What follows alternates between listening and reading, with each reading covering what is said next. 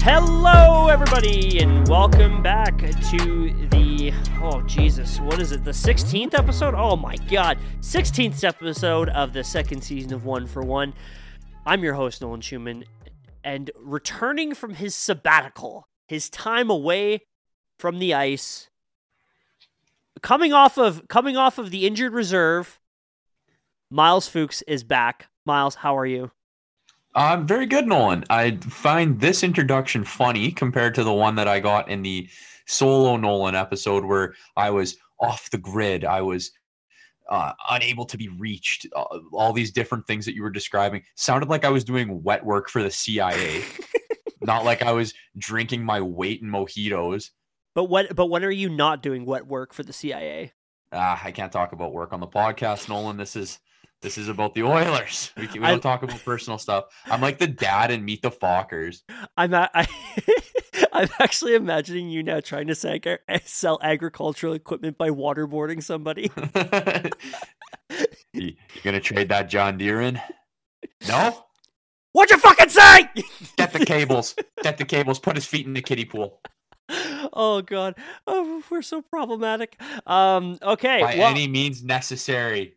Well, to cut to the chase, yes, this is Miles' first episode back since the 14th episode. Obviously, took a bit of a week off afterwards because we wanted to let old Miles get his groove back together because I don't think old Stella got her groove back right away. So wanted to make sure that he was up and at her and ready and primed and ready to 69.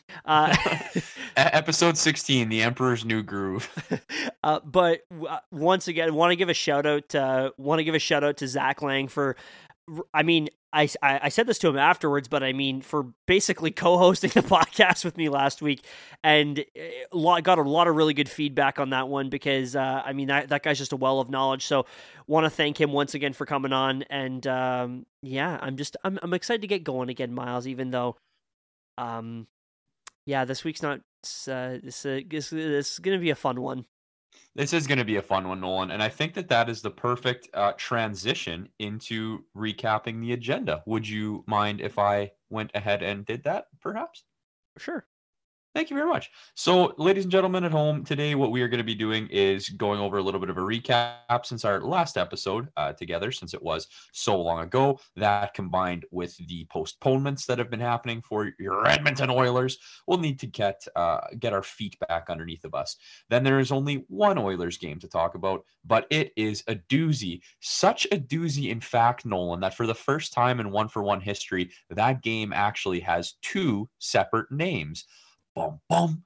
After we go through that recap of the game against the Senators, we are going to move into some overall Oilers stuff. We're going to talk about our opinion of the Evander Kane saga, going to go over the new lines that are looking to be released during Hell Week. That's what I'm calling this upcoming week, Hell Week.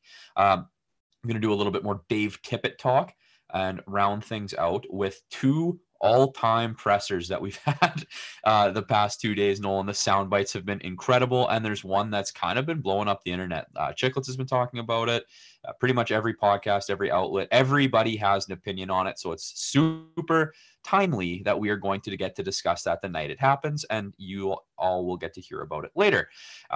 Because there is so little so little Oilers stuff going on, we have a myriad of NHL things to discuss, including the All-Star game, the Olympics that are coming up, as well as some very cool jersey retirement, a very cool jersey retirement, one Willie O'Ree that's happening at the Boston Garden tonight.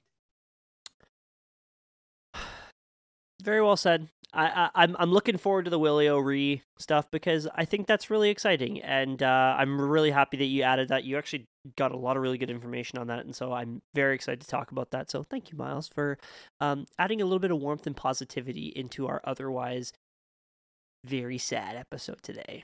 Well, Nolan, when I was doing these notes, I thought to myself, good Lord, I am going to curse a lot. I'm going to say some horrible things. Called my priest, just got some preemptive reconciliation happening, and figured that the least we could do was end things off with some nice stuff, some heartwarming things. Putting a PSA out there right now, I do not regret any of the words I'm about to say about the Oilers or Oilers Entertainment Group or management or anything thus far. Thank you very much, and let's continue. Now that the disclaimer's out of the way, a little recap here, Nolan. The last two episodes, episodes 14 and 15, included two very interesting but very different interviews. Selfless plug. If you haven't listened to our interview with one Jonathan Torrens, it's awesome. It's great. He's super funny.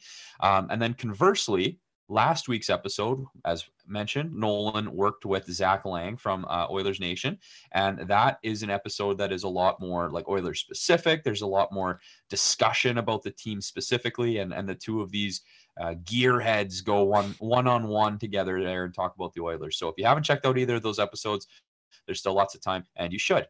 But since then, the Oilers have had about 1,000 games postponed, and let's do a little 30,000-foot overview of what has been going on with the Oilers since December 1st. Well, Nolan, I'm glad you asked, because since December 1st, the Oilers are 3-12. Two of those losses came in overtime, so 3-10-2, however you want to go about it, with 7 games postponed in that time frame. The Senators Saturday, in case I didn't make that clear, was their first game in 10 days. That is a week plus 3. Since the Senators, they have had 2 more games postponed, and this week we'll have 2 massive games against the Florida Panthers, who are a certified wagon, and the Flames, who are also struggling a little bit on Saturday, but a Saturday BOA is absolutely insane. Additionally, the team has been going through a little bit of turmoil. As mentioned, the Dave Tippett saga has been continuing and has a lot of question marks, has the room divided a little bit, so you would think. There's been a lot of talk about Evander Kane potentially signing with the Oilers and how everybody thinks about that and what everybody's opinion is about that. And then stemming from the Evander Kane things, Nolan, is a question of Connor McDavid's leadership, where he's kind of been dragged on Twitter, dragged through the media. Everybody seems to have opinion about Mr. McDavid. So lots to talk about, Nolan, but surely there's some positivity to be had when the Ottawa Senators are coming into town on a Saturday night. Nope, because Saturday night's all right for sucking, Miles. That's exactly it. As well as a what else did they do, Miles? We are calling this a absolute core nuclear meltdown. Once again, just really, really big fan of Russian history and the Cold War. That happened in like the 80s. I don't even. Oh, actually, you know what else happened in the 80s? The Oilers were fucking good. Yeah. So first game in 10 days, lots of rest, lots of controversy, lots of stuff that we'll get to eventually, and just lots of turmoil. Things are great in Oilerville. This is literally. And I've used this reference on the podcast before, but this is literally the cartoon image of the dog with the house on fire saying this is fine. Because that's exactly what this is. This is fine, right? This is okay, right? Can I interject for a moment? Yes. There's been a lot of jokes on the internet about the Oilers soap opera. If this was an Oilers soap opera, it would be called the Not So Young and the Restless, because they're not that young of a team anymore. I think that's really funny. So good for me. You could also call it. You could also make it General Hospital for the amount of fucking injuries that we've had and the amount of COVID additions we've had. Okay. Well, but it can't be bad, Nolan, because the Senators, the struggling Senators, 7th place in their division, coming into Edmonton, third worst in the league, baby. Saturday night. Boys have been off for 10 days. They've got to be full of piss and vinegar, ready to hit some dirty jerseys. It can't. You've got to hit that money line. If you're shout out to the boys, they're rolling the dice pot. You got to hit that money line for the Oilers. There's no way they can lose this game, right? Well, Miles, I hate to break it to you, but the Oilers are still the Edmonton Oilers. So yeah, bounce back time, right? Boom! Right off the beginning. Josh Norris opens the scoring on the power play from little Brady Tkachuk. When you say the Oilers are the Oilers, that is the most poetic transition that it could be. The Oilers giving up the first goal of the game. Fantastic. Very delicious. We love it. Then after Oilers, and it's just like this. just the team has a problem with starting on time, clearly, and this is like a thing that we've gone back to even last season, is this team not wanting to start on time. And it's an old sports cliche, start the game on time, but guess what? This team doesn't start on time. I wonder what that goes back on. We'll get to that. But of course, as everyone expected, Zach Kassian scoring on a power play goal from Jesse Puljujärvi and Leon Draisaitl. We all saw that. Who all had that in the 2022 bingo card? Then Kyle Yamamoto scores off of just was a grab your lunch pail and drive to the net breakaway. 7 points in his last 7 games. Scores on this goal from assist by William Lagesson, recently waived, and Warren Foegele. Yay, bottom 6 scoring. And then afterwards, Brendan Pierlini gets his 3rd of the year from Colton Sevier and Duncan Keith. Puts them up 3-1.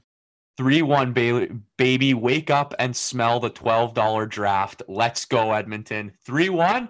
Unbelievable. And there's you know no what? way they're going to fuck this up. I was ready for the takes. I was ready for the Mark Spector piece saying Dave Tippett got his team to dig in and dig deep and work hard, and he was able to motivate them. Now this is a team that's ready to go on a deep playoff run.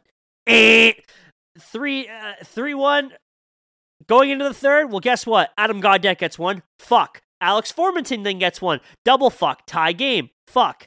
Then insert what's going on? What?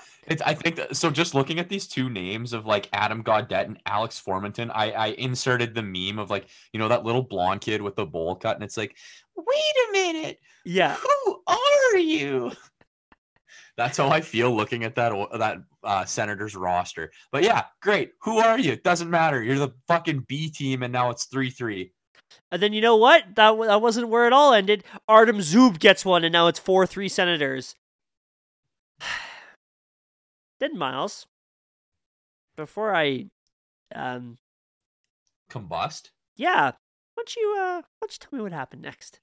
Well, Nolan, our hopes were realigned as Daddy Darnell got one, assisted by, oh god, this is gonna feel so good. Yes, Puljujärvi and hardworking Zach Hyman. We are tied up back at 4s. Darnell had like 9 shots on goal this game. Guy was flying around there. 9 shots on goal, one $500,000 short of what his contract is, but got a goal. We love a Darnell goal. Makes me happy. 4-4. Awesome. Great. And then the house of cards came falling in. I will be completely honest. It was at this point that I started watching this game. I was out skating. I went for a nice skate at Iceville, no free ads, and was checking on my phone, and I saw that it was 3-1 Oilers. I'm like, this is good. This is fine. There's no problem. So I get back home, get home, change, go out for some drinks and some food, come back home, and I see that it is 4-4, and I'm like, what? I says, pardon? So I throw the TV on, and it's right as Darnell scores, and they're showing the celebrations and whatnot. So I am tuned in at this point. I am watching the game. It is at this point that Cody Ceci decides to tuck all Oilers fans in for rest. He says, good night, sleep tight. And Josh Norris gets his 2nd of the night, again on the power play. He wasn't even wearing his own fucking helmet. I think he took Austin Watson's or something like that off the bench, threw it on, went out there, scored. And then as they're doing the drive-by celly, takes his helmet off, throws it into the bench, and just everybody in Senators land is having a laugh. These guys aren't even using the proper PPE, and they're scoring goals. So that's great. So shortly after that was about the 3-minute mark left in the period. Zach Stanford gets an empty net goal to make it 6-4 Senators. That's your final. Go home, everyone. The last guy out, turn the lights off. Speaking of PPE, the Oilers forgot their SDS sheets. Oh! Ba-doom, was that a Wemyss course for you? Yeah. Edmonton outshot Ottawa 37-26. Ottawa won the physical matchup 34 hits to 23. Oilers went 1 for 3 on the power play and gave up 2 power play goals to the assassin Josh Norris, who won 55%. Oh, did the Oilers won 55% of the draws? The Oilers won 55% of the draws and outshot the Senators. Yeah, that's not good because that's not only were they outplaying them, but that means that they just completely fell apart in the third period. I wonder what that might have to do with more than anything. If you're controlling that much of the game, like outside of physicality, but like on your, you're winning 55% of the faceoffs and you're out shooting them, just about by 10 shots or whatever, they're like, you're clearly doing what you need to win. And it's just like you said, the wheels fell off. They gave up. They stopped playing in the third and just shit the bed, for lack of a better term, which really sucks for one Stuart Skinner, who was recently recalled from Bakersfield. He allowed 5 goals on 25 shots. Not great statistics either in these numbers of 5.17 goals against average and a .890. Sorry, wow, that's a typo. 0.800 save percentage. He looked like me at a 3-on-3 matinee after I went out with the friends the night before and had a couple of cold beverages. So being compared to a hungover teenager is probably not what you want to see, Stuart Skinner. I'm really glad that you said that because I really didn't want to have to diss my friend today. Yeah, Kyler Yamamoto, Evan Bouchard, -3. Love to see it. Honorable mention to Connor McDavid, William Lagesson, and Warren Fogle for going -2. I mean, plus minus kind of sucks, but I mean, it's resourceful for this game, of course. Shut up, nerd. And special shout out to Brendan Pierlini, who scored a goal, and then Dave Tippett decided to not play him at all. I think he finished the game with 5 minutes and 18 seconds of ice time. This fucking coach, man. This guy. Like, honestly, at this point, it's like Dave Tippett is going into every one of these games looking in the camera at Bob Nicholson, OEG, Daryl Cates, everybody all together, and saying, "Fuck you, fire me, I dare you." Like, I'm fully expecting, honestly, Miles, I'm fully expecting next game to see, like, I don't know, okay, well, let's see the lineups for a second. I'm fully expecting to see Leon Draisaitl on the right wing with Devin Shore on the left wing and Connor McDavid in the middle. Tell me more. Like, did he have a car? And then they're gonna score 2 goals, and then Dave Tippett's gonna be like, "Yeah, I found the missing ingredient," and they're gonna sign him to fucking 5 years at $4 million per. Trade Yessa. Time is a flat circle. Okay. Evander Kane.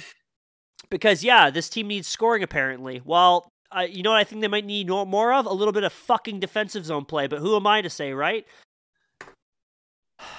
Deep breath. Can I get a deep breath? Can I get a deep breath? A little bit of relaxation from you as I introduce this. Yes. Okay. Thanks. So one thing that I've noticed on Instagram is getting quite a few questions from a few different folks. I'd say, you know what? About 4 or 5 people sent a DM to the pod and said, like, what do you guys think about Evander Kane potentially being on the Oilers?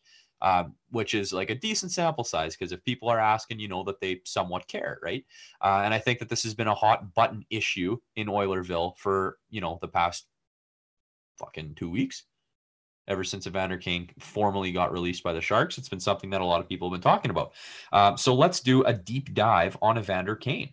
Evander Kane has 763 games in the NHL, in which he has 264 goals, 242 assists, good for 506 points, 988 minutes in penalties, and in the 29 playoff games he has played, he has 6 goals, 7 assists, that is 13 points, that math I can do, and 84 minutes in penalties. His best statistical season was in 2018-2019, where in San Jose he had 30 goals, 26 assists, good for 56 points. He was a -4 and had 153 minutes in penalties. He's had 6 20-plus goal seasons in the NHL. He's a renowned scumbag. He's got lots of bad teammate reviews, and he's not a very good guy off the ice either, and that is putting it pretty lightly. So why am I talking about penalty minutes as much as I am, Nolan? And this is going to be how we're going to get right into it. We talk about defensive team struggles. We talk about lack of goal scoring, and we talk about internal turmoil, correct? So naturally, the best thing that you can do is bring a guy in who has a shitty attitude, loves taking selfish penalties, and scoring goals, apparently. and bring that in to bolster the top 6. That is foolproof, right? That's a great idea. And I know that that's a bit of a Mickey Mouse analysis, right? But like anybody who's taking who's scoring 56 points in the NHL, going -4. He was playing with like Joe Thornton that year. He had tremendous line mates around him, and put up 153 points. Like even if 10 of those are 5-minute majors for fighting, whatever, that's still a fight every 8 games or whatever. Like this guy is a fucking meathead who's selfish and is the last thing that this Oilers team needs, in my humble opinion. But you would disagree. Miles, I've got you threw out a bunch of numbers there, bunch of really great numbers. But you know what? You might say you have Mickey Mouse analysis. I've got Mickey Mouse analysis for you right fucking here. What do you see right here?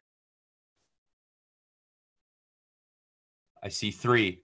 3. 3 is a very important number, Miles. Why do you think 3 is a very important number, Miles? Because it is the Father, Son, and Holy Spirit, and I grew up in Catholic school. No, 3 is the number of teams that Evander Kane has been exiled from. And yet, this team that already has major self-destructive tendencies is deciding to take a swing on because, fuck it, why not? It's like the meme from Arrested Development where Tobias is in couples counseling and he's like, but it's never worked. It never works for anybody, but it might work for us. Dude, this is straight up, I just blued myself, is this whole situation. Like, because the best part about this whole thing is that Evander Kane's not even signed by the Edmonton Oilers. He's not even a contracted player for the Edmonton Oilers. And yet this is just adding to the dark cloud that is the what season are we in? 21-22 season. Because not only do we have a bad, well, I don't know if we have necessarily a bad roster. I think it's just a bad team right now, if that makes sense. Does that make sense to you? Does the term that makes sense? Fine roster, but like bad. Like playing bad. We have a bad team right now. We have a coach that has absolutely no idea what he's doing. We now have we now unfortunately have star players that look completely fucking miserable, and for good reason. And fourth, now we have our captain, star player, face of the NHL, facing backlash for the fact that he's put in a position where he has to not kind of sort of defend Evander Kane. Now, going back to that, let's think about the idea of why Evander Kane is being looked at and why the team is even considering signing this guy. Because you put it very lightly, this guy is a fucking asshole. There's no way around it. He's a fucking asshole. He has, I mean, all you have to do is look at the history in Winnipeg, the history in Buffalo, and then comes to the Sharks. Things seem to be okay with the Sharks, but this completely veteran-laden squad, this team that everybody always says is like the best environment to play for, now all of a sudden they're souring on him? I wonder why. Oh, and then coming into the season, decides he's going to fake a vaccine, like a vaccine card, and then put his team in jeopardy for that. And then all encompassing this, you get the drama, you get the $27 million bankruptcy settlement. That's whatever. I don't put that on Evander Kane. Like, that's shit that the guy needs help for. But then you have all the stuff with his with his wife, which I don't want to get into that too much because there's a lot of conflicting reports. I mean, there's a lot that goes into that, and I really don't want to touch on that subject right now. But the fact of the matter is that all of the evidence points to one thing, that Evander Kane is an asshole. And the last thing this team that is as delicate mentally as they are needs is an asshole on the roster.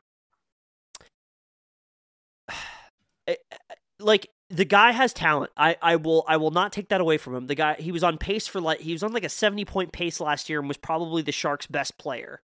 But at the end of the day, it's not worth it. It's I don't want to really compare him to Antonio Brown, but like Antonio, that's the obvious comparison. It's the obvious comparison, but it's tough to really compare the two because like Antonio Brown has they both have their own mental health issues that they have to get figured out. But yeah, it's all the talent in the world, but a guy that just does not fit in the, for lack of a better term, like pantheon of a locker room teammate. No, but okay, so contrary to that, then the reason that I brought up Joe Thornton a little while ago in my description of Evander Kane is that like what does his time in San Jose kind of time up with, for lack of a better term? And that's Joe Thornton leaving the Sharks. I think that if you have like a solid, like I can not control you, but like somebody who can rein him in, like Jumbo was able to do, this is a guy that can come and contribute to a team and can put up points and like be that energizer kind of shithead role where he's like an asshole to play against, but his teammates love him.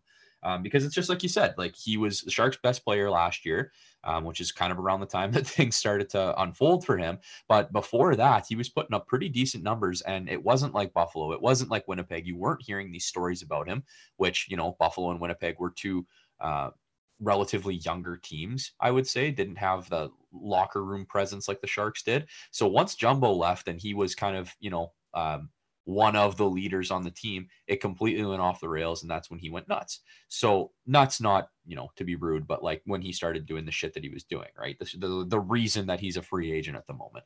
So that being said, the pros that he brings to a team, I don't think would work in Edmonton at all, because I don't think that we have someone in the locker room like a Joe Thornton that could rein him in. You know what I mean? Even if this is his last chance, like Duncan Keith isn't going to be a Joe Thornton to him. I just don't see Keith as that role this year on this team. He hasn't been that mentor that everybody thought that he was going to be.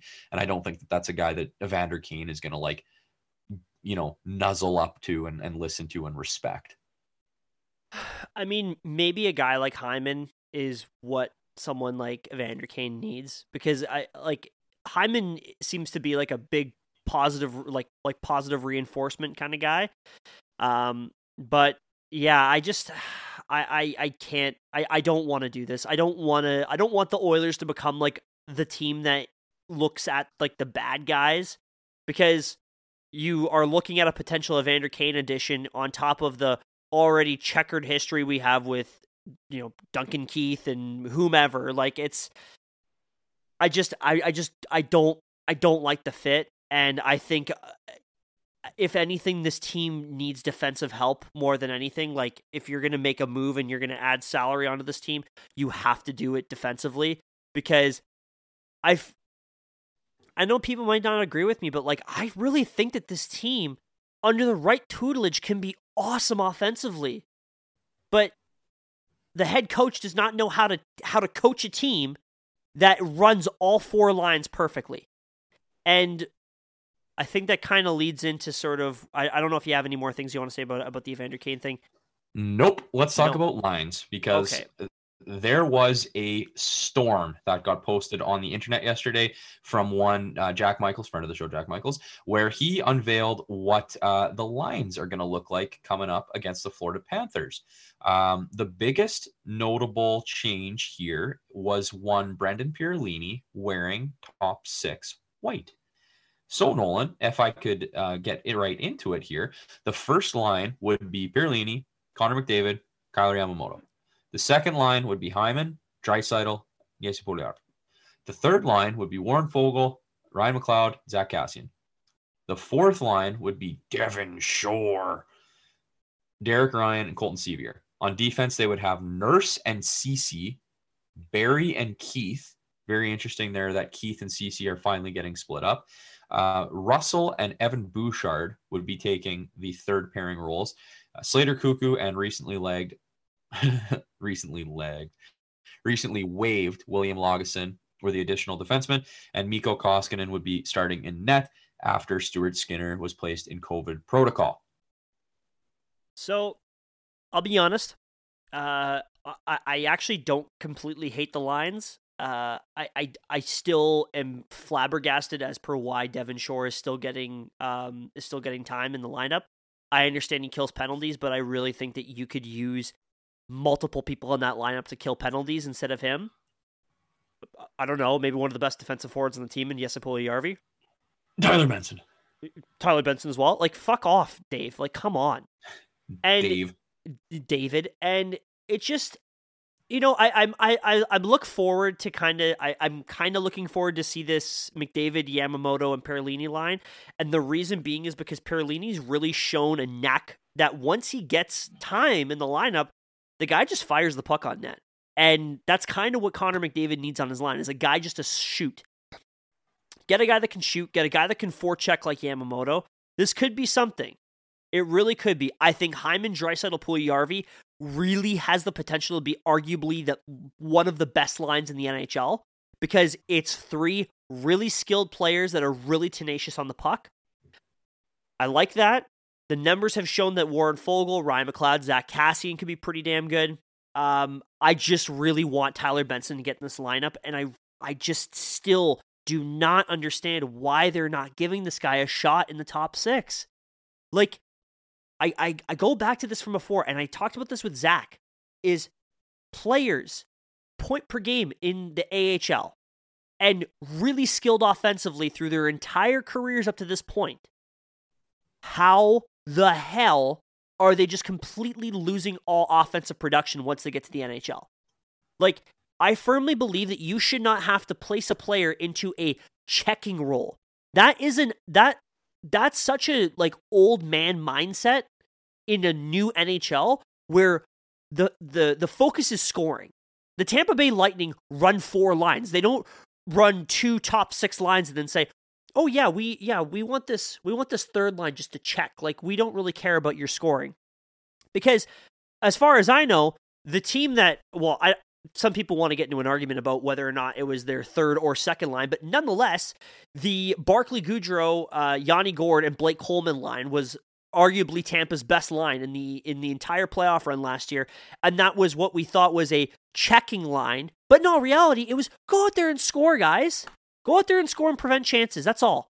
Well, not to mention, Nolan, that when you have a line like that, that's you look at those guys that are on that line and where they are now, and they're top 6 forwards on every team that they're playing for, right? But that being said, to have your third line tied up as checkers when they're getting advantageous matchups is stupid. It's not smart hockey planning, because if you can have some firepower on that line, which I think they do, because Ryan McLeod, it shows that he can score. Fogel's got some upside. Kassian, when he's got guys around him, can score, right? But if you have those third line, rather than checking, have some energy to them and get a good matchup against a fourth or another third line that's not as skilled, that's a great way to set yourself up for success and put the puck in the net and give yourself a lead and take some of the pressure off of those top 2 lines that are going to have the harder matchups. It's so basic, but it's so right, if that makes sense. Not to pat myself on the back, but it's right there. And the proof is in the pudding for when you look at a winning team, how it's constructed. They make that third line lethal. See, my problem with the Tampa argument, where it's those guys would be top 6 players on most teams, is I believe in found money and getting the most out of the players you have in your lineup and doing what you can, knowing what these guys do best. Tyler Benson does not work best as a penalty killer or as a checking forward. Tyler Benson, in his entire career up to this point, has shown he works best as an offensive winger. Creativity in the offensive zone. Why don't we try and balance the scoring a little bit? Why don't we try and maybe move a guy just throwing this out there. Just throwing this out there. What if we tried to move maybe a guy like Zach Hyman down to the third line and let him drive a line on his own?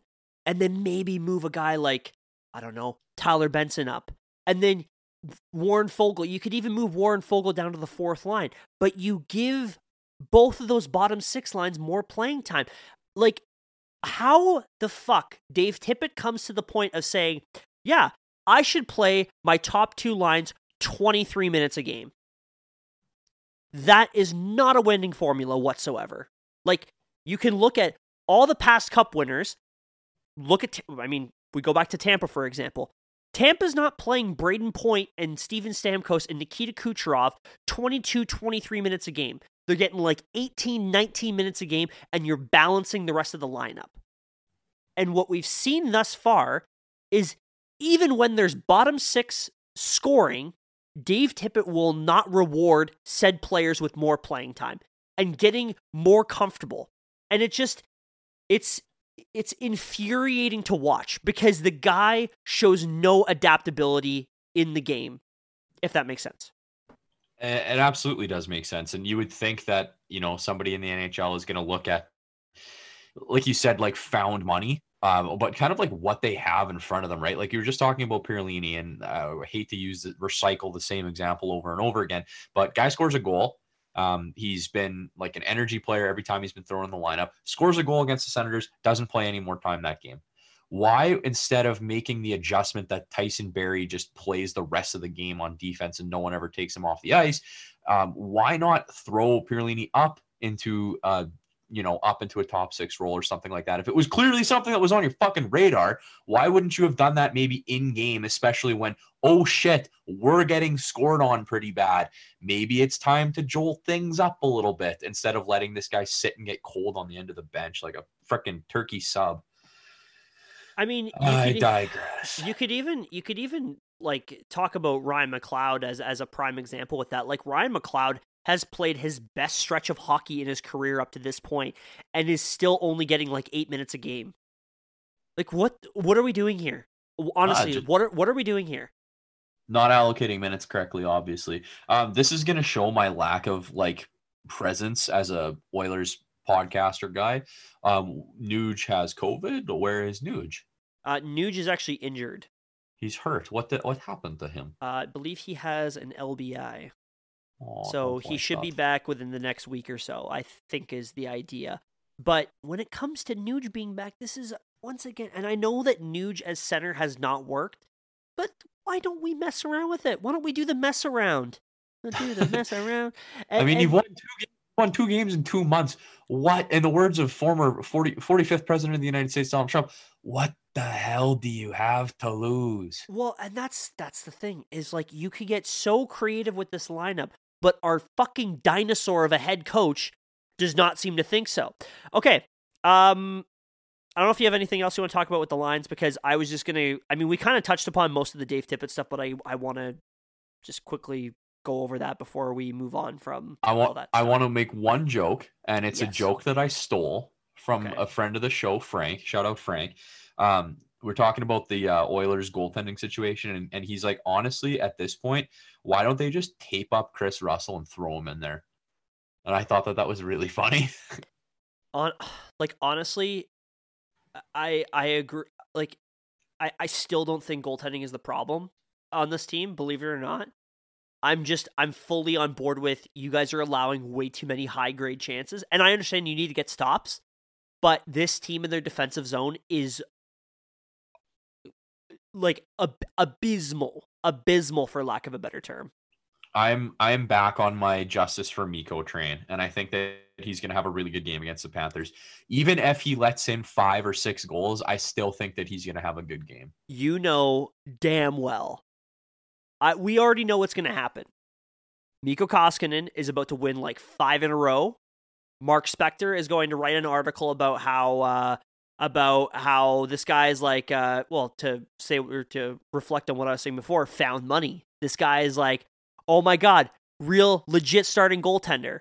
And then he's going to stink for 2 games and they're going to be like, oh, well, Mike Smith needs to come back. By the way, congratulations, Ken Holland, on giving a 2-year deal to Mike Smith. Right. Hell yeah, brother, because what do we have? 5 games from Smith so far? Gee, I'm very surprised after signing a 39-year-old goaltender to 2 years. Fuck's sakes. Get better, Mike. Get better. Cut your kid's hair. So look who's on the cut the kid's hair train now, buddy. But going back to Dave Tippett overall, man, I talked about this extensively with Zach last episode, but this thing still stands. I don't know how you haven't fired Dave Tippett up to this point. Lost 12 straight games behind the bench, because those 2 wins, obviously, as we've mentioned before, were not with Dave Tippett. They were while Dave Tippett was in COVID protocol. This is a coach that does not preach accountability unless you're under the age of 30. Then if you have a turnover in the defensive zone, then you're benched. And after this like depressy spaghetti McDavid press conference from the other night, this team just feels lost. They feel like they're not in it anymore. And I think, especially when you have a third period like they had on Saturday, this team can't close it, and they can't find that gear, and they can't find that inspiration. And I think that comes from the head coach. And the fact that Jay Woodcroft has had the record he's had in Bakersfield, despite the fact he's had most of his guys going up and down, up and down, up and down between Bakersfield and Edmonton the entire season so far, and has still preached positivity, complete team game. We want everyone to feel like they're important. Like, this guy it's right there. It's right there. And I don't know why Ken Holland and OEG and Bob Nicholson are still sitting on their ass while we're in the middle of the 7th year of Connor McDavid, the 8th year of Leon Draisaitl, and we're pissing it away. Like, we're with the Bettman points, we're what? A game above 500? 2 games above 500? Something like that. Not very good. Like, we're on a free fall right now. This team is not the 16-5 team that we've seen before. And you and I have talked about this on the podcast before, but like, we saw signs of this. We saw signs of the team not starting on time, not closing games when they should, being outshot, being outworked, and they were somehow still eking away with these wins. And I as much as the big media wants to point this on Connor McDavid and Leon Draisaitl, these guys have been pulling their weight all fucking season. It's about time that systems get instilled and the coaching staff is there to defend the players and to be like to inspire. And I know this goes back to this whole like cliche hockey thing of like, you know, all what is it? All 18 guys in the room or whatever need to all be on the same page, but that starts with coaching. And this team does not look like they're inspired anymore. And I think calling up a guy like Jay Woodcroft and getting a little bit more creative is exactly what this team needs to do. And I don't know how much more Dave Tippett has in him. No, and we've used the term lost the room. We've used all these different hockey cliches over and over again. But at some point, you just need a change. You need something to inspire these guys to get them out of the rut. And just like that, we're calling it the depressy spaghetti press conference from McDavid. But like at this point, like these guys do not look like they're having fun. These guys do not look like have any shred of like desire to keep playing. Like if the season ended tomorrow, I honestly think Connor McDavid would be like kind of okay with that because he's just fucking done with all the bullshit that he has to deal with. And the question that Leon got answered today, and you can just see him like shaking his head and how much he hates everything. Both of those guys are kind of done, right? So that being said, it's like pulling a goalie in the middle of a game and the team comes out and scores a couple of goals. Sometimes all you need is just a pulse check. And if that is getting rid of the coach, so freaking be it, because he certainly has not been pulling his weight, Mr. Tippett. We've talked about it. Certainly has been pulling his weight. If he's lost the room, if the guys don't give a shit anymore, just pull the pin, Ken. Come on. It's right there. There's no loyalty in the game, dog. Ken Holland also just needs to get off his ass and do something. I'm sorry, this patience bullshit is not working. Like, and this team needs to be smart. Like it's so frustrating to see what Bill Zito's doing in Florida and to know that the Oilers interviewed Bill Zito and Ken Holland and chose Ken Holland, and Bill Zito has turned the Florida Panthers into a complete fucking powerhouse now off of just, hey, good players are available. Wow, I should probably get those players. We've talked about the whole Jacob Chikrin thing, but the fact that like I've listened to 32 Thoughts quite a bit, and Elliot Friedman and Jeff Merrick are both just flabbergasted by the fact that because fucking Bobby Huckabee Stauffer is saying, I don't think Jacob Chikrin makes a good fit. They have a veteran top 4D in Duncan Keith. What? There's veteran and there's ancient. But this goes back to like this goes back to even like the whole Vegas thing. What does Vegas do? Vegas, you know what's one thing that doesn't exist in Vegas? It's not the salary cap. Do you know what it is, Miles? Um, I'll beat you to the punch. Excuses. Sobriety? Excuses. Okay. Excuses do not exist in Vegas because no matter how far against the cap they are, no matter how close to that threshold they are, they always find a way. Because if a good player is available, fuck it, let's go get that good player. And why is it that we're stuck with this lame duck GM who looks at the situation and says, well, you know what, I just don't think that's feasible. You know it's not feasible? Giving Tyson Barrie 3 years at $4.5 million when you already have Evan Bouchard in the wings, doing what he can do but better. Nolan, we got gifted 2 all-time press conferences in the last 2 days. Yeah, you're done. I'm cutting you off. People are unsubscribing because we're just angry. It's not a phase. Get out of my room. 2 all-time pressers, and they both came from very different points of view. So since you've been so positive, I will start with our optimistic Brendan Pierlini interview. I've surmised this as being nice, cute, loves the boys, wants to win, will very much enjoy winning again. To summarize the words from Brendan Pierlini, he essentially said, yeah, things haven't been great recently, and we're really, just as a team digging deep, and went on this long soliloquy of like, yeah, it sucks right now, guys, but you know what? When we start winning again, it's going to feel so good to win again, and we just can't wait to do that. And once we start winning again, we're going to remember that, losing sucks, and we're not going to let it happen, and we're going to be a better team for it. And everyone was like, yo, this guy is so dope. Everyone's like, this is a golden retriever come to life. He has such sick surfer dude energy.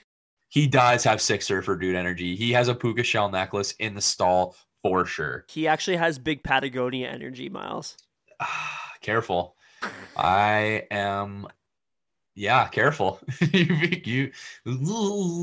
Miles, but personally speaking, you're having a lot of fun lately, and I think that's what Brendan Pierlini does too. Yes, he does have a lot of fun. I think just a big West Coast boy. Okay, well, Miles, before you surmise the next portion of what we've found over the last 24 hours, how about I just play it for you? Yeah, it's so much better. Lots of reasons for why the Oilers are playing the way they are in terms of winning and losing. What do you think is the number one reason for the losses now? Is there one thing that you, in your own mind, you're saying we got to get better at that? Yeah, we have to get better at everything. Would you like to expand on that? No. You can do that. You know everything. Why are you so pissy, Leon? Why are you so pissy? I'm not. I'm just answering your question. Yeah, you are. Whenever I ask you a question. I gave you an answer. Not very good one. Okay. I have one more for you. Leon, you show your frustration on the ice last game against Ottawa. Is that a good thing when you show it so the other team knows you're frustrated? Yeah, it's a great thing, for sure. Good. Yeah. I'm sorry. So what you don't see in that is the smirks and the just like Leon fucking hates Jurassic Park Jim Matheson. I'll tell you one thing. If I ever interviewed Bob Stauffer and said, why do you have such idiotic takes and look like you are just lathering on the Whopper with cheese grease on your face, I would be fucking blacklisted from the NHL. And the idea that this, I'm going to use the term again, this dinosaur can sit at a press conference interviewing I shouldn't say interviewing, he's just at a press conference asking question to a Hart Trophy winner. Why are you so pissy? Is like, does Jim Matheson think he's like he's fucking Brooksy or something? He's like Larry Brooks? Like, my guy. And the whole like my guy. The whole the fucking Tim and Friends clip where it was like, Leon Draisaitl getting into it with Hockey Hall of Fame reporter Jim Matheson. Why, Jim? Because you were born in Edmonton and were alive in the 80s? Congratulations, you're a Hall of Famer. Like, and then you got the brigade coming in. The fucking journalism brigade, Mark Spector coming to aid his press box comrade, and then guys like Steve Simmons also chiming in, which was really funny because he quote tweeted like a fake Jim Matheson account, which is just hilarious. I saw that. And then Michael Trakos and Mark Wicker, and actually speaking of Mark Spector, adding to what was really funny about that whole thing, Mark Spector also getting into it with Jeff Jackson, Connor McDavid's agent. On Twitter. So the next time, when Connor McDavid requests a trade and Mark Spector writes his piece about why the fans are such assholes, we'll point to that. We'll point to when you got into an argument with his agent, you friggin' idiot.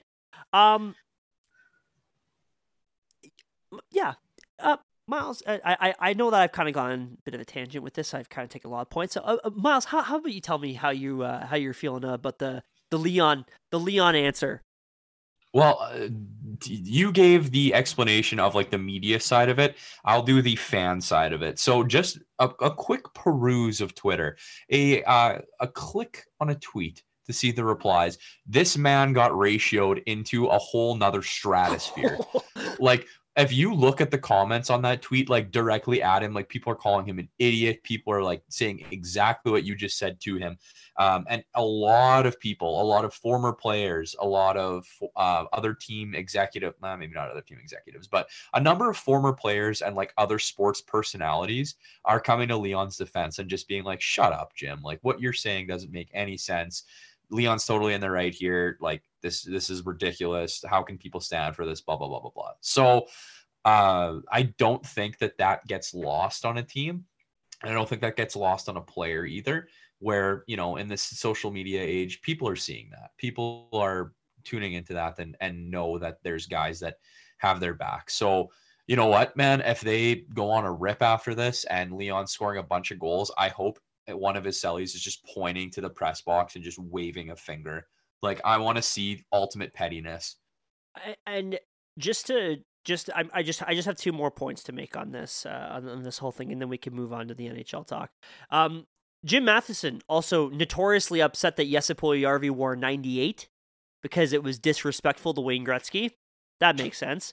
Another sign of his just his complete and utter what's the term I'm looking for? Stupidity? Stupidity is a good one. Oh my God. Contradictory behavior. He asked Dave Tippett a very similar question about Leon showing frustration because apparently Leon wasn't back-checking and was allowing too many goals in the game against Ottawa.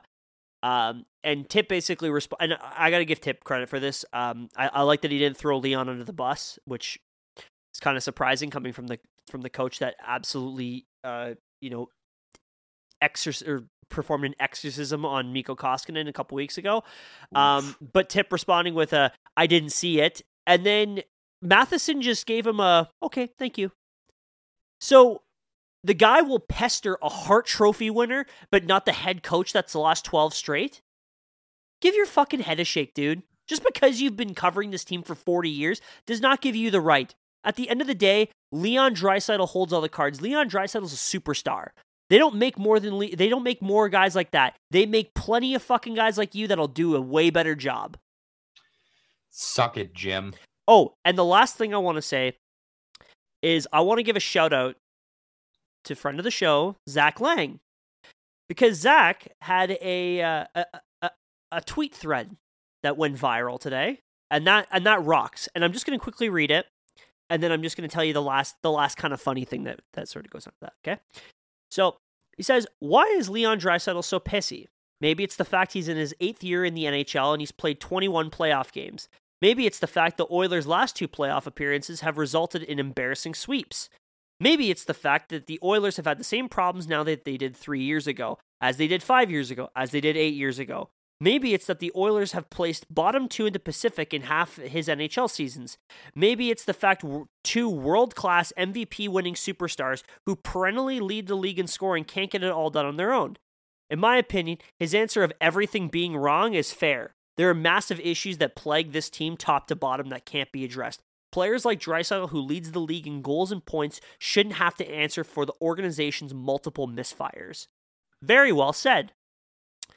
Then, a little man named Jim Matheson decided to quote tweet him and said that is why he was asked if there was some anger to go with the frustration. Just trying to justify his question. And when we're talking about nuclear ratios, 85 retweets. Well, I mean, let's see how many quote tweets there are in that bad boy. 3 retweets, 83 quote tweets. Oh. So, hold on. 66 likes. Miles, guess how many replies there are? I'm going to say over 1,000. 892. Oh!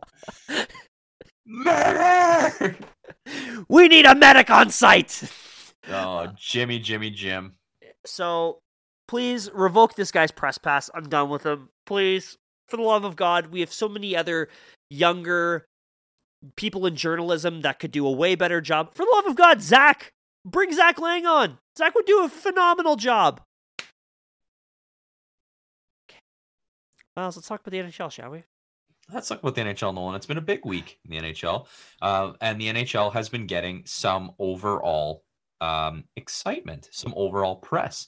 Not all of it good, but not all of it bad. Because what's the famous thing about publicity, Nolan? All publicity is good publicity. Kodak Black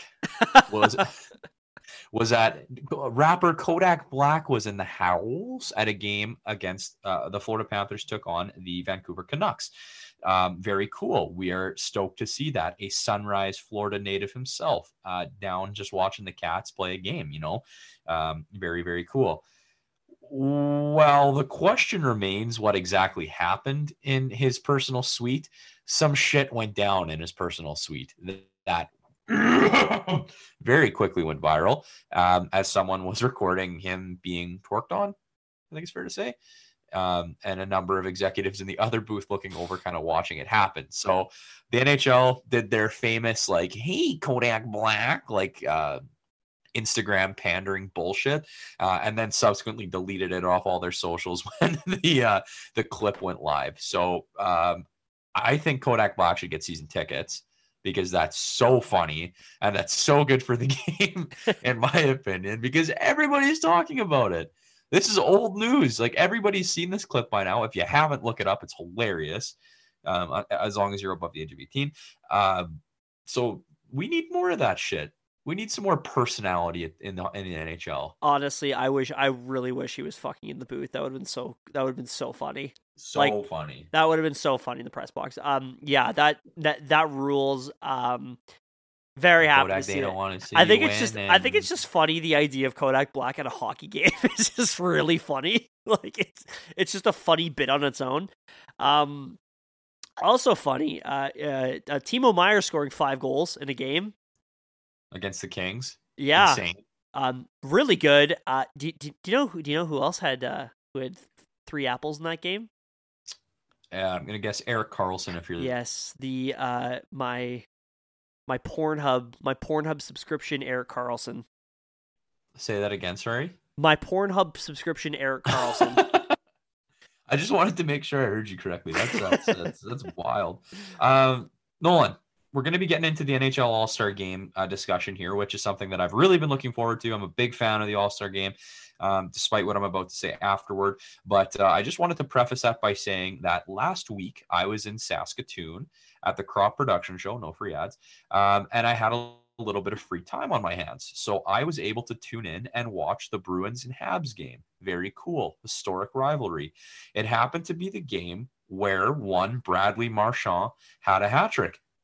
He is such a little prick, man. Just watching him buzz up and down the ice and do the things that he does, it's insane. But very cool to get to see him get a hattie. It's also quite funny that was his 6th hat trick in the NHL. That puts him like top 4 on the Bruins team. Don't look at the notes. Do you know who's number 1 active on the Bruins roster for hat tricks in the NHL? Is it Pasternak? It is David Pasternak, who is over 10 years younger than him. Oh my goodness gracious. It's also just pretty cool too, the like this weird career arc that Brad Marchand has had, where he started off and you thought of him as this 60-point guy, and then all of a sudden he turns like 29 and now he's like 100-point player, is like one of the elite players in the NHL. Honestly, if you haven't, we've talked about it before. Advanced numbers, Brad Marchand is like a top 7 player in the NHL over the past 4 years. Good. He's a freak. Sucks to play against.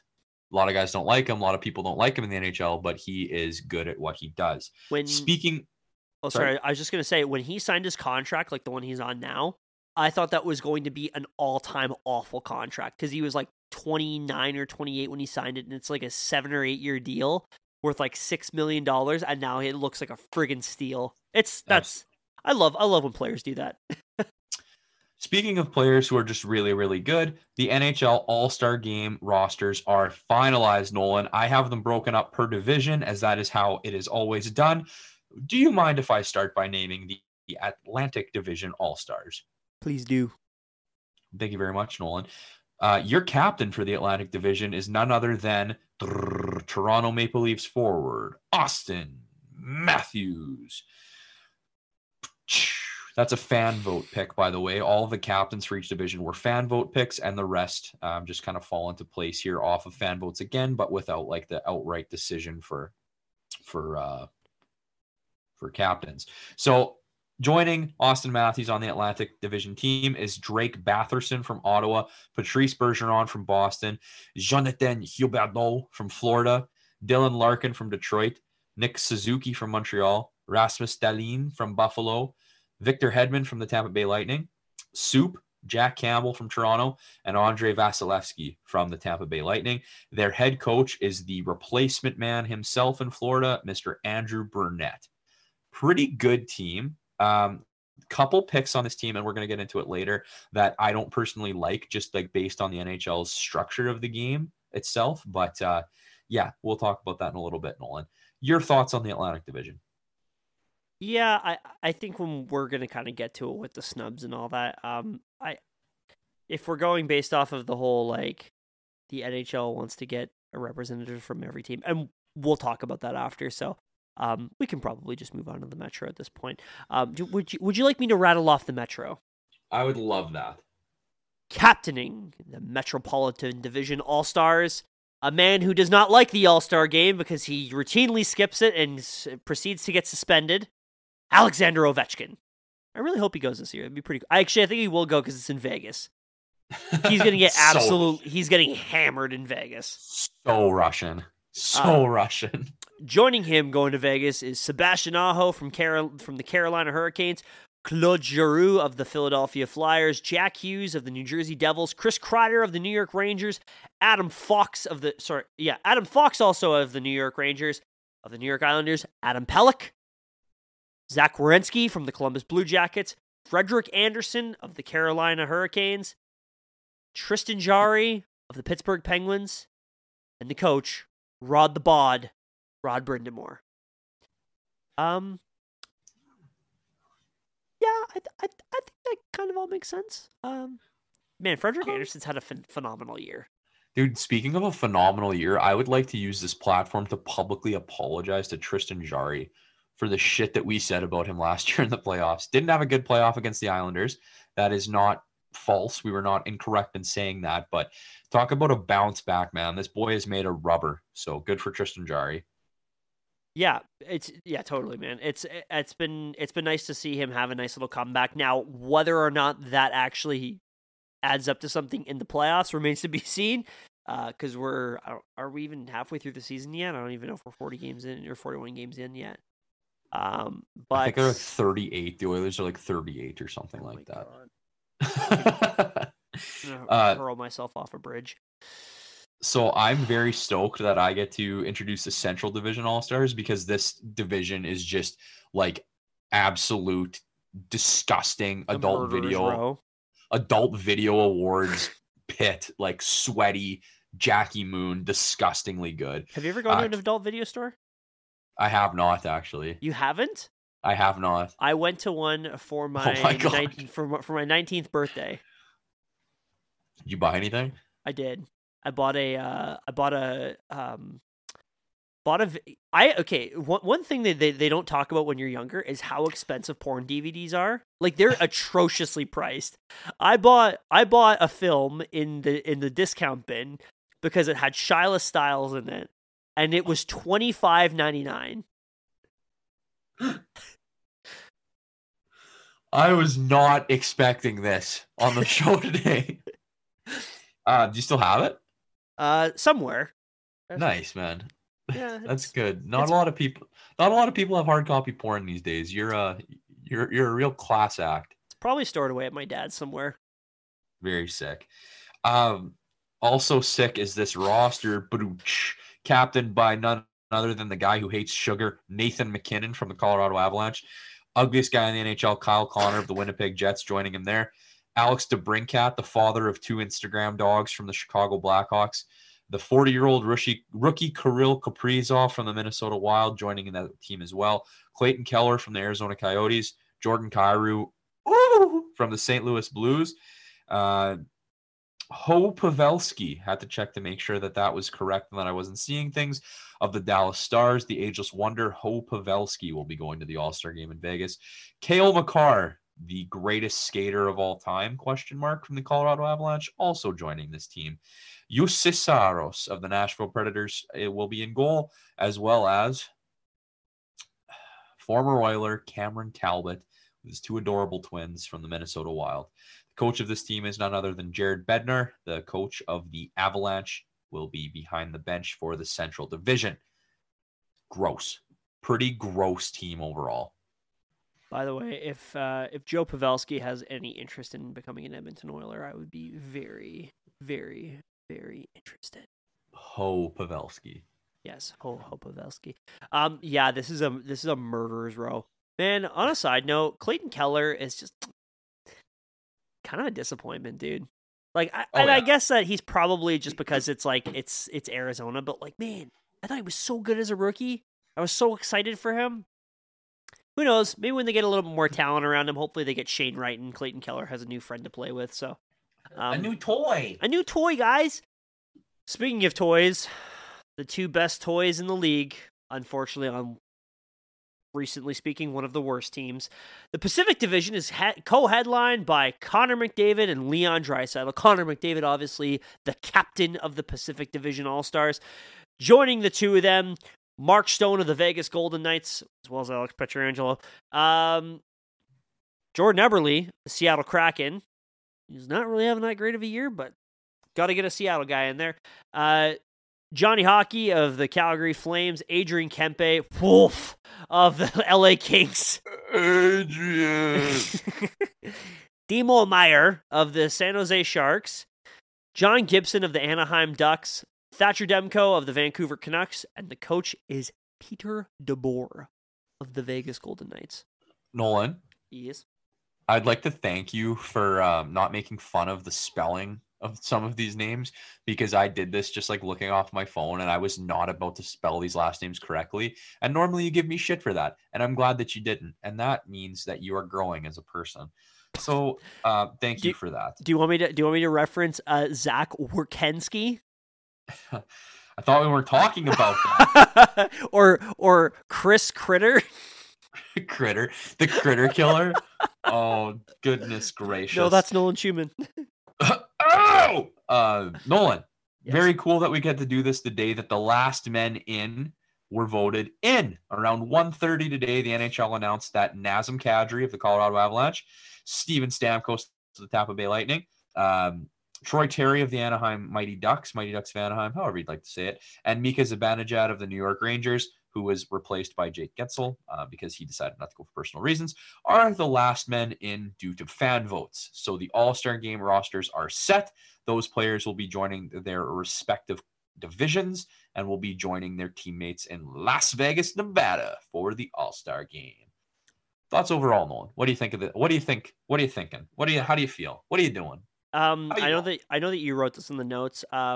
So why don't I let you take the point, because you wrote it in the notes about the structure of this All-Star game, because I completely and utterly agree with you. Okay. We talk a lot about how the NHL isn't taken like how they're stupid? They're not very smart? How the NHL isn't taken seriously by the other major sporting leagues because they do shit like this. It is the All-Star game. This is supposed to be a game of the best players in the NHL. Full stop.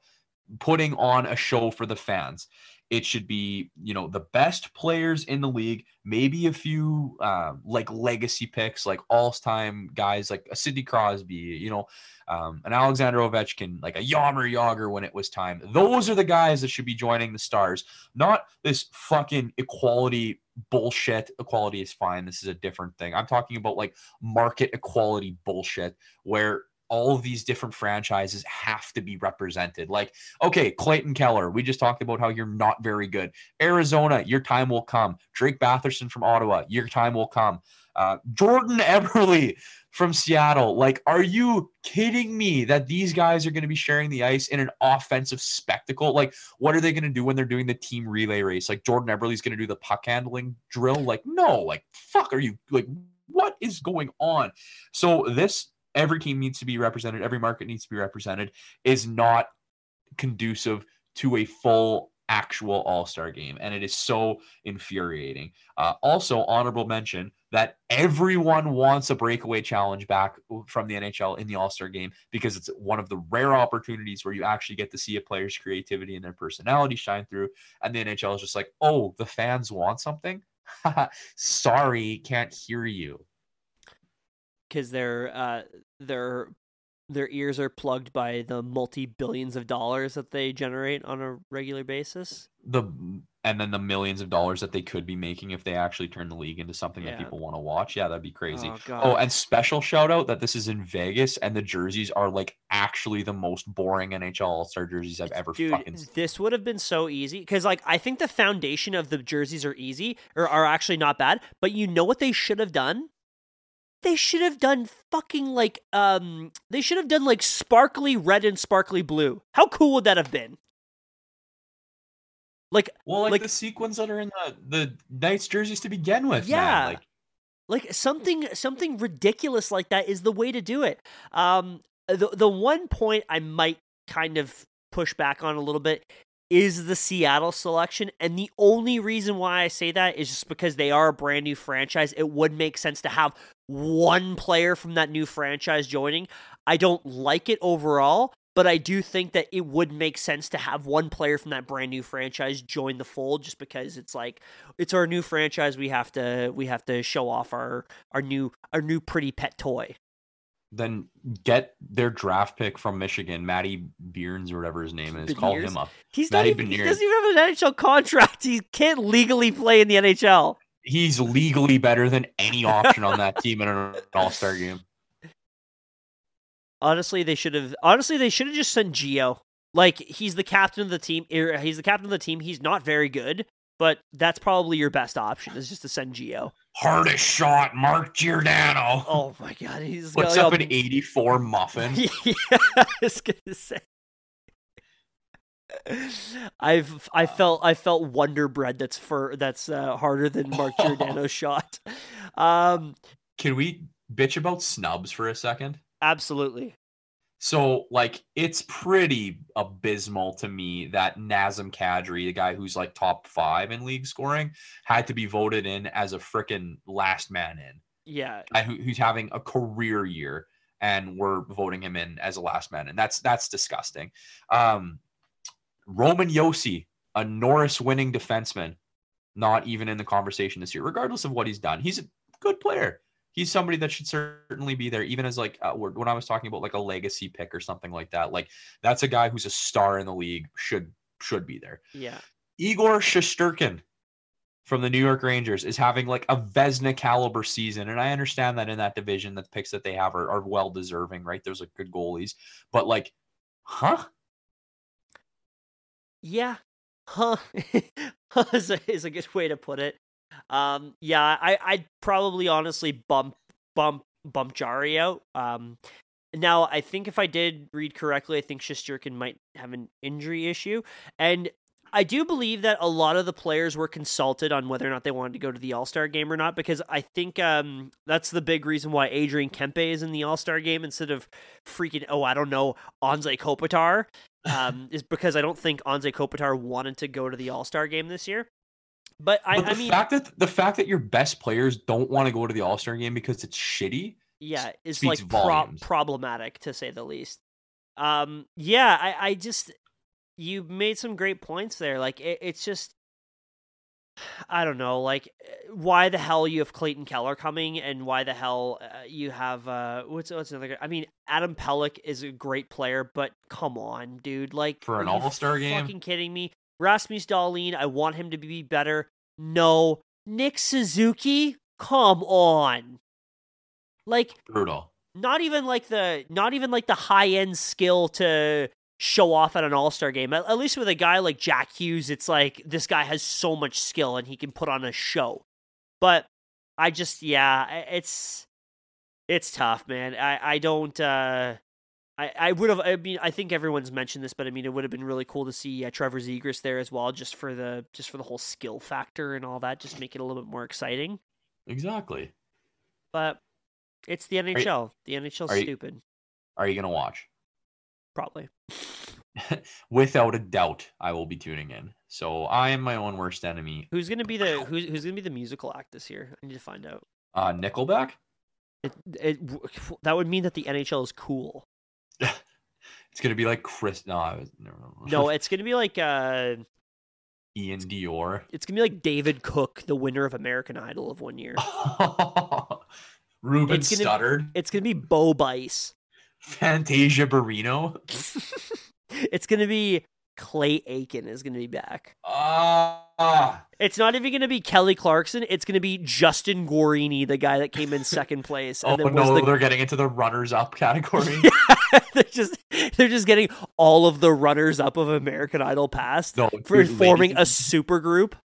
Ladies and gentlemen, performing at the NHL All-Star Game from Medicine Hat, Alberta, Kaylin Porter.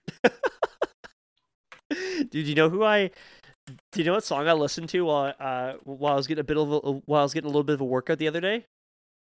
Ladies and gentlemen, this is Mambo number 5. Dude, I'm trying to think of that Clay Aiken song, because the one Clay Aiken song that was kind of big was Invisible. That's invisible. That song is a bop. Who is the? I'm trying to take a look at who's gonna be. No, okay. This would have been. Oh, that was 2016 when Vince Gill was the headliner. Oh, Richard's favorite musical artist. I love how much my dad hates Vince Gill. It's the funniest thing. Okay, what the hell? Where's the NHL All-Star Game musical act? Because I know that Thomas Root performed at the Winter Classic. Thomas who? Thomas Root. Root.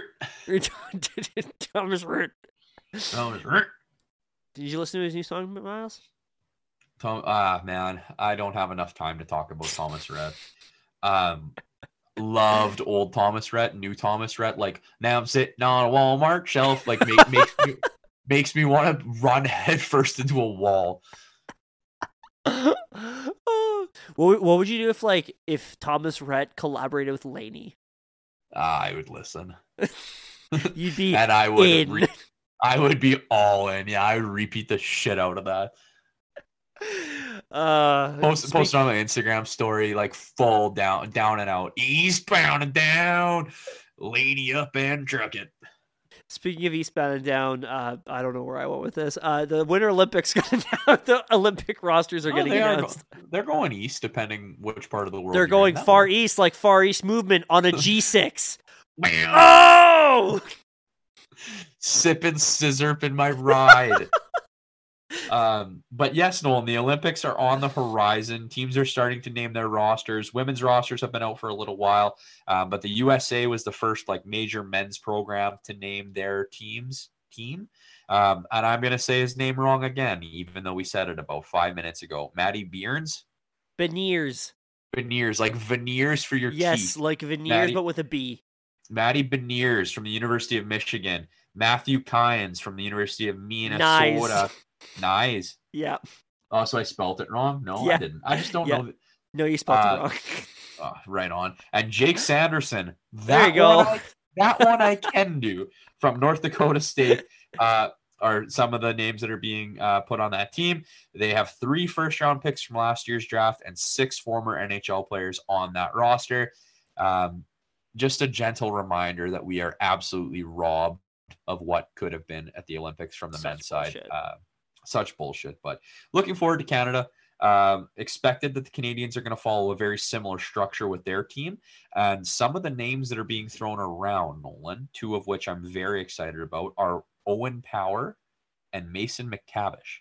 It'll be interesting to see if the OHL team will give up Mason McTavish. But, man, if he goes, like, I am all in. I completely agree. And honestly, what they should be doing is they should be going full youth movement. Connor Bedard. Fuck it. Send Bedard, send Shane Wright. Like, the cool thing about this, I think this is really interesting. So we talk about players' legacies, especially when like they go to the Hall of Fame, and the Triple Gold Club is like a very exclusive club. I don't know. I think there's like 25 players that are in the Triple Gold Club. And for anybody that doesn't know, it's Olympic gold, World Championship gold, and Stanley Cup. By the time Owen Power plays his first NHL game, he could be 2/3 of the way to a Triple Gold Club. What? How? What does he have already? He already has a World Championship gold. How? He won gold in the Worlds. The one where Mange scored last year. The one in Latvia, in Riga. Yeah. He could potentially have 2 of the 3 marks checked off by the time he plays his very first NHL game. Retires at 24. Retires at 24 because Buffalo just rattles off a Stanley Cup win in his rookie year. Unbelievable. I would actually like blow up the house if the Buffalo Sabres win a Stanley Cup before the Edmonton Oilers. Like, that would be like heresy. That would be like a frogs falling from the sky. One of the plagues. The ending of the film Magnolia. Hell yeah, dude. But spoiler alert. Sorry, guys, if you haven't seen Magnolia. Yeah, I have not seen that movie. Yeah, I figured as much. It's not really a Miles. I'm so quirky. So that makes up what we have for the men's Olympic tournament. Let's talk about the women's Olympic tournament, because Team Canada does not matter how much hockey you watch. The Team Canada women's team is always a fucking wagon. And if you don't jump on the Team Canada train when they play against a women's team, send in your citizenship, because you're done. Because it's always just insane to watch that. I love watching that gold medal because the history behind it and the rivalry. Like, those girls grow up playing against each other a lot, and the blood is bad. To be said. So there's 13 returners from the last Olympic team that are going to be making up the women's roster. Breaking that down a little bit further, there are 2 returning gold medalists from Vancouver in 2010. Oh, there are 6 gold medal returning players from Sochi. Oh, and there are 13 silver medalists from South Korea, Pyeongchang, that will be on the team again. I want to give a special shout out to Emily Clark from Saskatoon, Saskatchewan, the only Saskatchewan player on the women's roster. We love you, Emily Clark. Shout out to you. And Marie-Philippe Poulon, who will wear the C once again for Team Canada. They're always rock stars, and I want to see them beat the USA so bad. All aboard the gold train. All aboard the gold train. And, dude, shout out Sarah Nurse as well. Sarah Nurse rules. Is Sarah Nurse on the team? Did I not see that? Sarah Nurse is on the team, yes. Man, that family is crazy. And friggin', I think it's still sick that Natalie Spooner is still crushing it. Like, she's so good. I always love that, like, the women's team finally gets its spotlight, because a lot of those players have really cool stories. Oh, 100%. And I was actually talking about this with Taylor, because she didn't know, like, just how sick Haley Wickenheiser is, by the fact that she's already probably the best like female hockey player of all time, and then in addition to that, she's like, oh yeah, I'm retiring, but I'm actually also putting on a stethoscope and becoming a doctor. Oh, like that is so sick. That is incredible. And it's just cool to see women doing cool things. Shout out women. Shout out women. Shout out the women's team. Fucking go Canada, go! I cannot wait for it. I guess last bit of the pod here, Nolan, is that Willie O'Ree. We kind of said this in the opener. His jersey is being retired. His number 22 is being raised to the rafters of TD Garden on the 64th anniversary of his first game in the National Hockey League. For those of you who don't know, Willie O'Ree was the first Black player in the NHL. Broke the color barrier there, and will now have his name beside other Bruins greats like Bobby Orr, Eddie Shore, Esposito, and many more.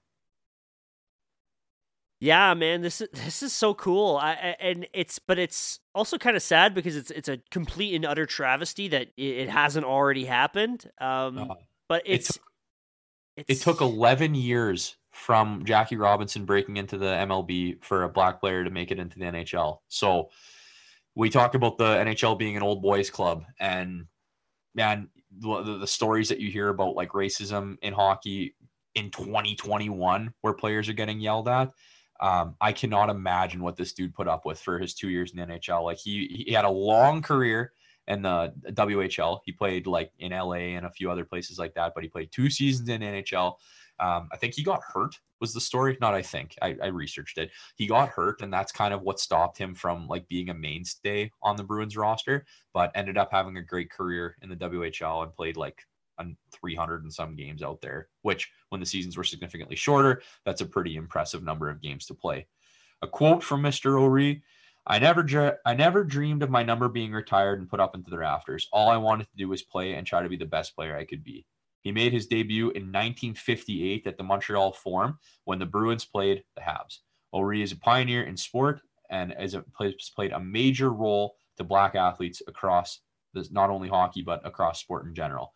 He's a Hockey Hall of Fame inductee as of 2018, and Willie O'Ree has established 39 grassroots programs across North America, allowing an estimated 120,000 kids to try hockey. The Smithsonian National Museum of African American History and Culture had a life-size bronze statue of Mr. O'Ree made as part of their Leveling the Playing Field exhibit that was on display last year. Not to be outdone because he is Canadian, the Royal Canadian Mint had a $20 silver coin in 2020 with O'Ree on it as part of a Black History Month promotional or commemorative coin. And this is a good quote that I really like from Wayne Simmons, Toronto Maple Leafs player, one of the Black players in the NHL that has gotten a long career, if I can say that. Yeah, definitely. If it wasn't for Mr. O'Ree, I wouldn't be in the league today. He's done so much for the sport, whether it be helping kids, Black kids, kids of every ethnicity realize their dreams.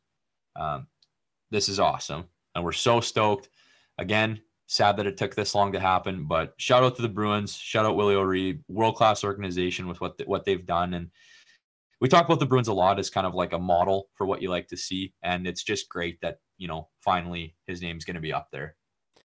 Yeah, absolutely, man, and very well said. I didn't want to interrupt too much because I mean you got this all prepped, and I think you did a really great job putting this all together. So, yeah, honestly, it's still such a shame that it took them until 2018 to finally induct him into the Hockey Hall of Fame, because I mean that's a guy that should have been in a long time ago. Sorry, there's a spider in. Yeah, I just there's not much else to say. A true pioneer and a true trailblazer of the sport. Shout out Willie O'Ree. Shout out guy. Well, Nolan. Well, we've decompressed. That about does it for the show. There's just one last bit of business that we need to take care of, and that is outlining the upcoming agenda. So by the time this episode airs, the game against the Florida Panthers Thursday will probably already be done, we can assume. They play the Calgary Flames on Saturday night. Boa Shotgun Challenge is going to be back. Yeah, buddy. And they play the Vancouver Canucks Tuesday, January 25th. I've included that game in here, which may be postponed. But just, given our time schedule and everything like that, I figured I'd do one full calendar week. 3 games, Nolan. How are the boys going to do? Okay, well, first and foremost, I just realized that I may not be able to take part in the Shotgun Challenge. Oh, my God. I know. This is a travesty. We are going to a cottage this weekend, and I do not know if I'll be able to tune into the game at all. Oh, I just got told no, I won't. So I'm gonna have to probably check my phone the odd time. And then this episode is bullshit. So what's gonna have to happen, Miles, is you are gonna have to send me updates. Oh yeah. Okay, so as long as you send me updates, I will shotgun with you. However, Miles, I want to hear your prediction first. Going to be a 2-1 week. I think it's a 3-0 week, actually. Because you know why? Hockey is stupid. Hockey is really dumb. And because I know what's going to happen. The Oilers are going to win 3 games. The narratives are going to start about how Dave Tippett's a phenomenal head coach. And then they're going to kind of get their shit together. We're probably going to coast into the playoffs off of like an insane season from Leon Draisaitl and Connor McDavid. And yeah, we'll see how the playoffs turn out. But yeah, I'm going to say that this is probably going to be the end of the losing streak here. So I'm going to say 3-0. I really hope we're not talking about a Connor McDavid trade request in a week, but we will see how this all goes. But I will say 3-0. 2-1. They're going to lose to Vancouver. Ugh. I know. I'm a cheeky little bastard. Ugh. Yuck. That's Yucky. a big bucket of yuck. And actually, we're probably actually, or no, that's Tuesday. We'll probably record before then, but we'll see. We'll see. Well, Miles, do you have anything, parting words you wanted to say before we close out this 16th episode of 1 for 1? Yeah, I do, Nolan. I've been getting some shit that they want to see a Pick-a-Palooza standings update. And so do I. I would love to do that. I just need to put the bottle down for enough minutes to tally it up. So it is in the works. It's going on. Bear with me. And you know what? For some of you, maybe you don't want to see an update on the standings. Maybe you just want to live in blissful ignorance that you are up at the top of the standings. Because if it's Tanner Vermoosjaw again, who's been playing on 2 different profiles this year, you absolute skunk, that he's going to be double dipping. You know what? Tanner Vermoosjaw, Evander Kane, certified assholes. We love Tanner. We do. That being said, Nolan, things are coming. The winds, they are a-blowing. And we are excited for another week of Edmonton Oilers hockey. I had a lot of fun this week, Nolan. I hope you did too. Thank you all for tuning into the 16th episode of Season 2 of the 1 for 1 podcast. And as always, go Oilers, go. Go Oilers, go.